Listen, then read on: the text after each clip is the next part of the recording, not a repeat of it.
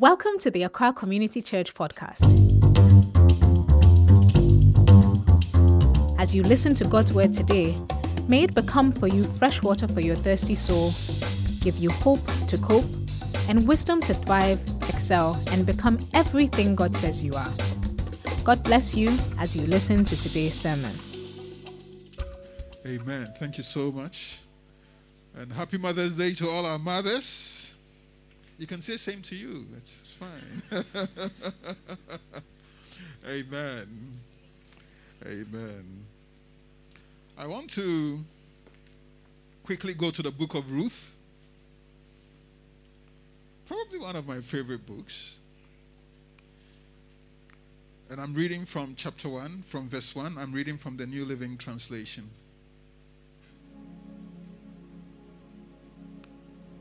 Ruth, chapter 1. Ruth is in the Old Testament. It says, in the days when the judges ruled in Israel, a severe famine came upon the land. So a man from Bethlehem in Judah left his home and went to live in the country of Moab, taking his wife and 2 sons with him. The man's name was Elimelech, and his wife was Naomi. Their 2 sons were Machlon and Chilion. They were Ephrathites from Bethlehem in the land of Judah. And when they reached Moab, they settled there. Then Elimelech died, and Naomi was left with her 2 sons. The 2 sons married Moabite women. One married a woman named Orpah, and the other a woman named Ruth. But about 10 years later, both Mahlon and Chilion died. This left Naomi alone without her 2 sons or her husband. Then Naomi heard in Moab that the Lord had blessed his people in Judah by giving them good crops again. So Naomi and her daughters-in-law got ready to leave Moab to return to her homeland. With her 2 daughters-in-law, she set out from the place where she had been living, and they took the road that will lead them back to Judah. But on the way, Naomi said to her 2 daughters-in-law, "Go back to your mother's homes, and may the Lord reward you for your kindness to your husbands and to me.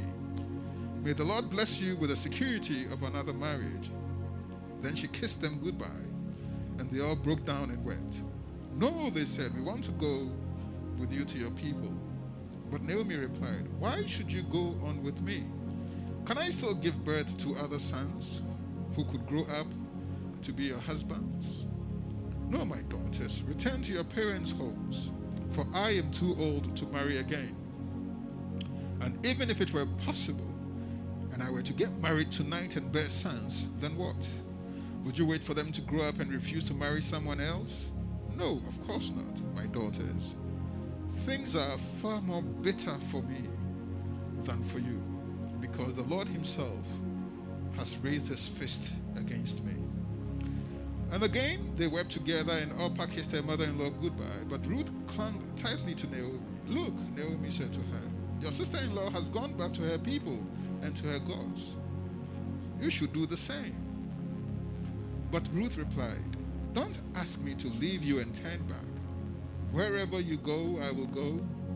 Wherever you live, I will live. Your people will be my people, and your God will be my God. Wherever you die, I will die, and there I will be buried. May the Lord punish me severely if I allow anything but death to separate us." When Naomi saw that Ruth was determined to go with her, she said nothing more. Amen.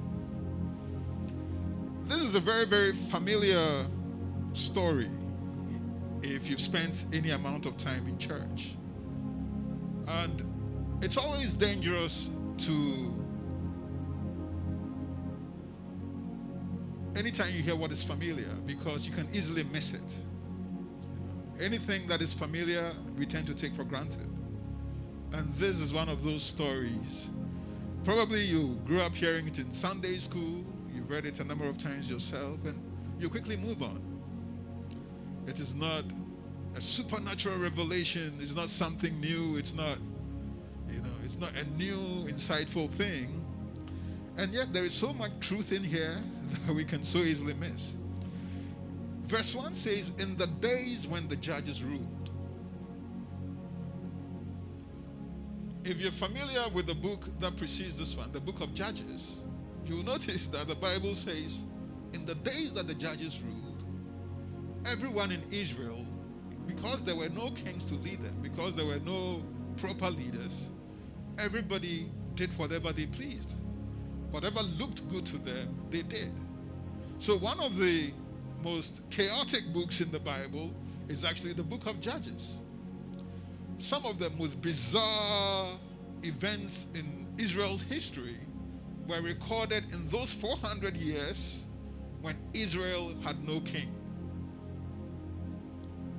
And towards the tail end of this chaotic era in their history is when this man Elimelech decides that Bethlehem, which means the land of bread, is experiencing famine, so he will take his family back towards where God delivered them from. Amen.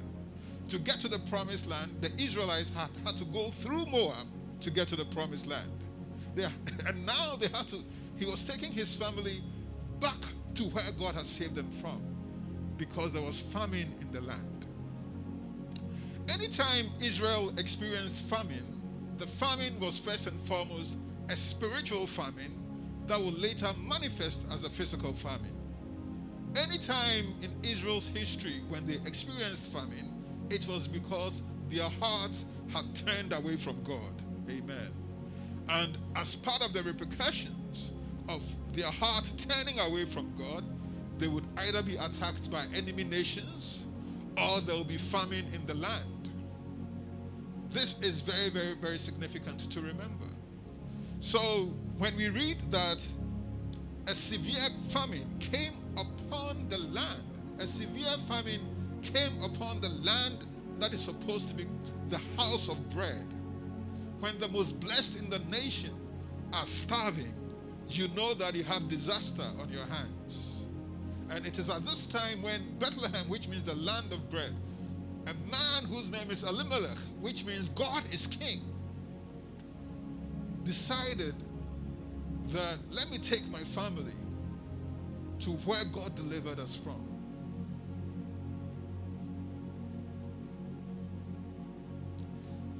In the book of Numbers, we read the king of Moab actively trying to get Israel cursed and actually giving them a lot of headache. And so God actually at some point cursed Moab and told the Israelites, Moab will be your footstool.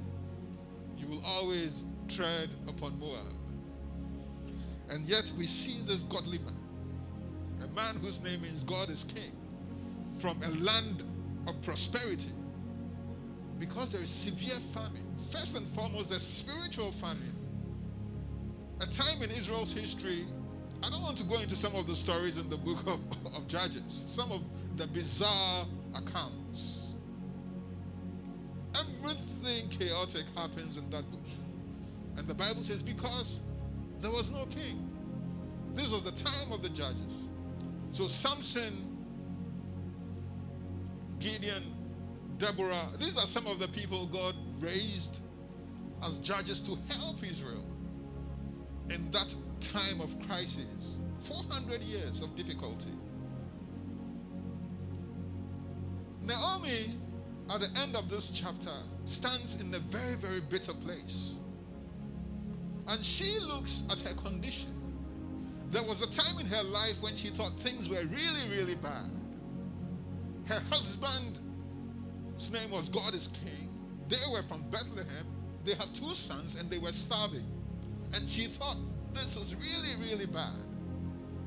And as life has taught some of us, actually, it can get much worse. This is the essence of gratitude. I don't know where you are at. I don't know what circumstances you are dealing with. But trust me, it can get much worse. And that's why it's always helpful to count your blessings and to name them one by one. Because at the end of chapter 1, Naomi stands at this place where she will trade everything she has now for the life she had before they left Bethlehem. She had lost her husband. Her 2 sons didn't die at birth. They didn't die as teenagers. She had watched them grow her very hope. In that patriarchal society, the last thing you ever wanted to be was a widow. And the worst of all that anybody could ever become was a childless widow. And here she stood.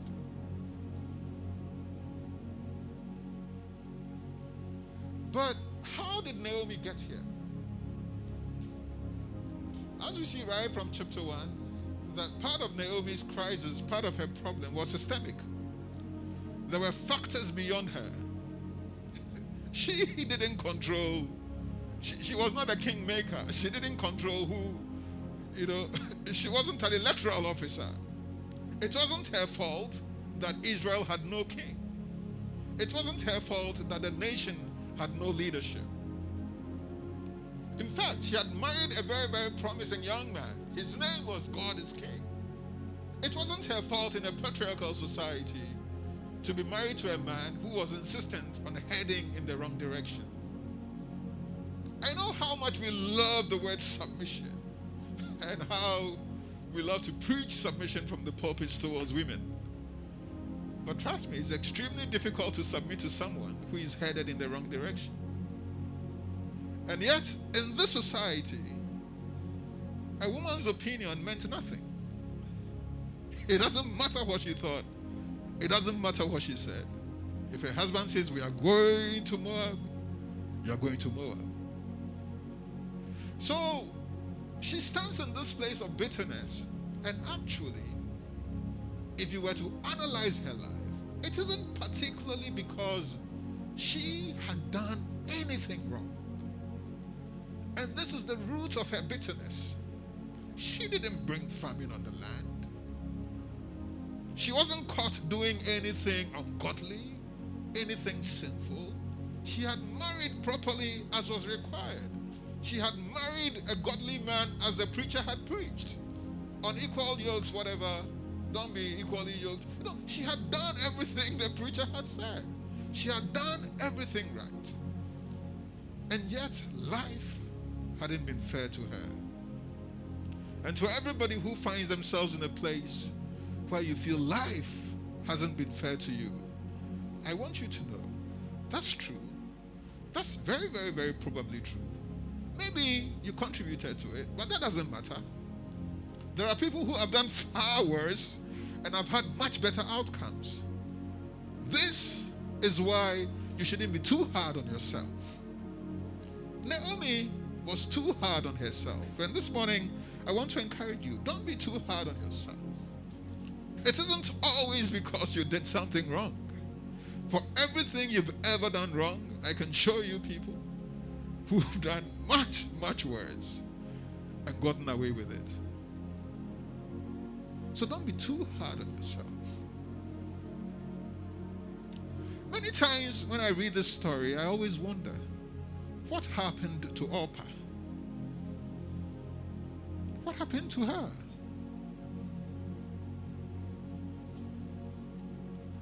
Unlike Ruth, she went back to her mother's house and to her gods. What happened to her? We know that because Naomi and Ruth didn't give up, because in spite of the challenges, they still held on to their faith, they saw the faithfulness of God in the end. Amen. The Bible says, mark the perfect man. Consider the righteous. For the end of that man is peace. For the end of that woman is peace. Amen. Never give up on God. Amen. No matter how difficult it gets. In the midst of a crisis, in the midst of failed leadership, in the midst of being in a system that made life extremely difficult for women, how would Naomi have ever known that the Messiah will come from her? Today, when we list the ancestors of Jesus, our Savior and our Lord, we end up with these two women, Ruth and Naomi. But the Messiah was born thousands of years after their crisis. Her husband Yes, he had made a few bad choices like we all have. I wonder how he felt on his deathbed. He must have felt so terrible. Yes, he headed in the wrong direction, took a few bad turns, but at heart he was a good man. He was a good man who took some wrong decisions. But what he didn't know, that God has a reputation for turning even our negative choices around. Amen. God has a reputation for rerouting the journeys of our lives. It is extremely important to remember that. When we find ourselves in this place where we made a wrong investment, we know we married the wrong person, we just know that, if I had done that, I would have had a different outcome. Don't be too hard on yourself. Amen. Because whatever you have left in your hand, wherever you find yourself, if you call to the God who loves you, the God who says, I am with you always, even to the end of the age, you will see his faithfulness. Amen. How was she ever going to know that out of her loins, out of her womb, the Messiah, the royal tribe, the name of her husband Elimelech was such a prophetic name? Because both God and King were in their blood. Amen. Jesus Christ is very God of very God, and he's still the King of kings and the Lord of lords. Amen. It was a prophetic name at a time when nothing around them looked like God was with them. So don't look just at the present. God is with you. In spite of your pain, in spite of your loss, don't be bitter. And when I say don't be bitter, it's not because I'm denying your reality or I'm trivializing your reality. No. I'm saying don't be bitter because God clearly hasn't finished with your story yet. Amen. It was difficult. This account is a very, very difficult story. But God is faithful. He's always faithful. Even when you can't feel it, even when nothing in your circumstance shows that God is faithful, trust me, he's faithful. Amen. Elimelech may have died thinking God had totally forgotten him, thinking, God, I walked away from God and he's abandoned me. What he didn't know was that the very Messiah, the Savior of the world, the one who changed the calendar of time, Jesus Christ the Lord, was going to come out of their mess. Amen. When Joseph ended up in Egypt as a slave, it felt as though God had abandoned him. He was a promising young man. But we read Psalm 105 verse 7, and the psalmist writes and says, God sent Joseph ahead. God sent him ahead in shackles. He sent him ahead through slavery. He sent him ahead through imprisonment. Is that how God sends people ahead?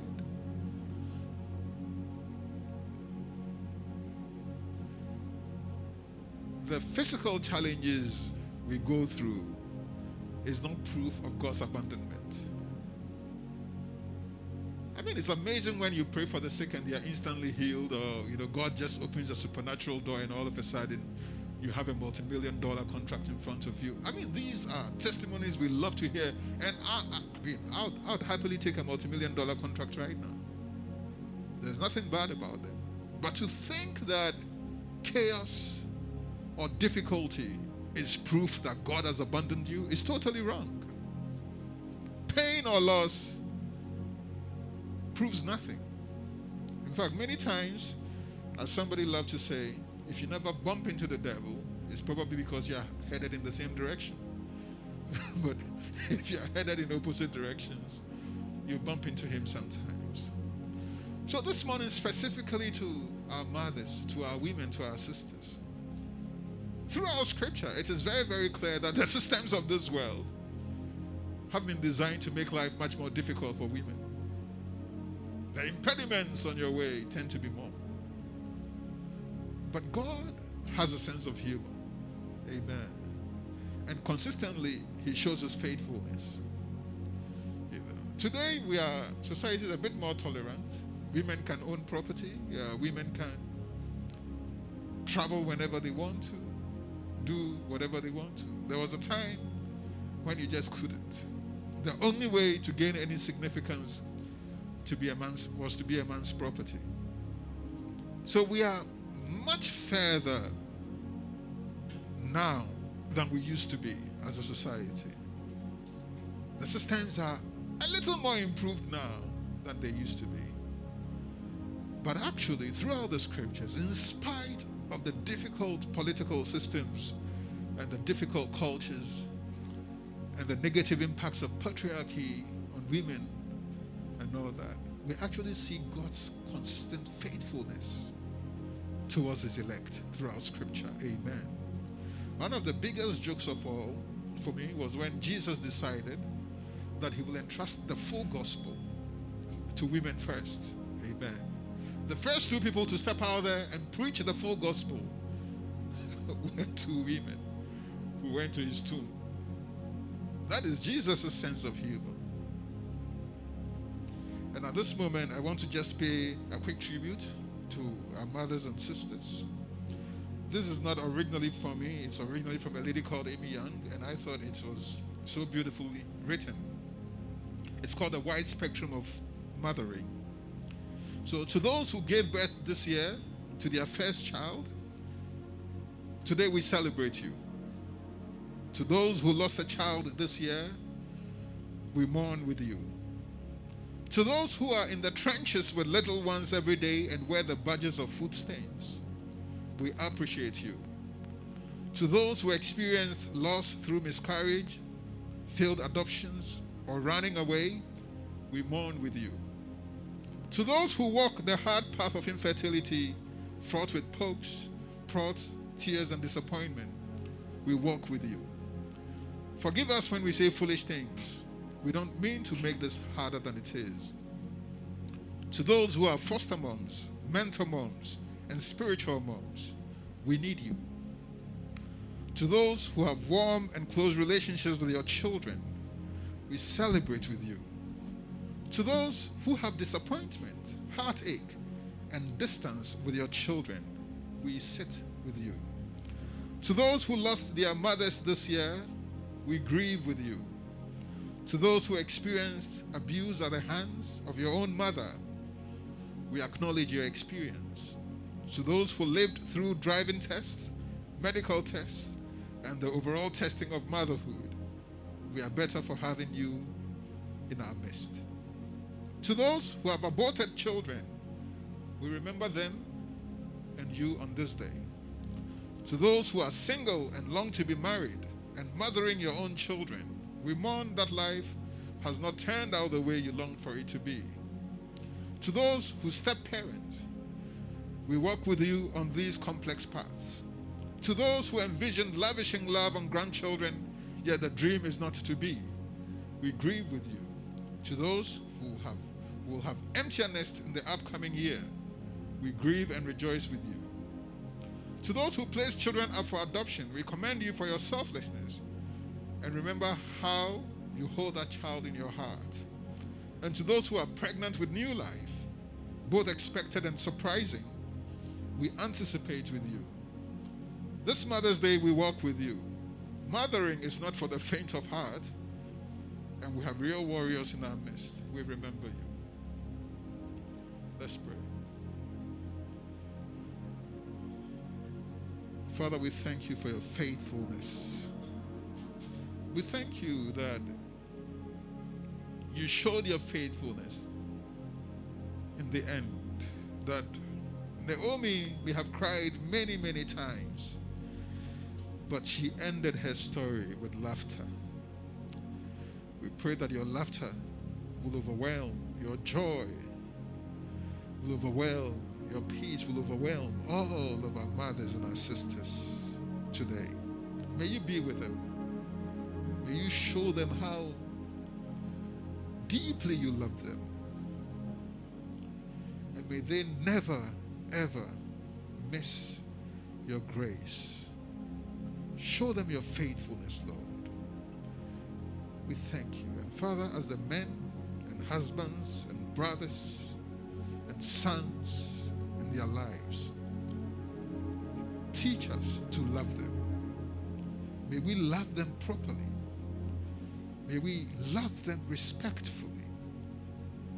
May we handle them with all the dignity and respect and affection they deserve. Thus we pray in Jesus' mighty name. Amen. Thank you for listening to today's sermon. If it blessed you, share it with a friend. For more information on how to fellowship with Accra Community Church, visit our website, www.accrachurch.org. God bless you.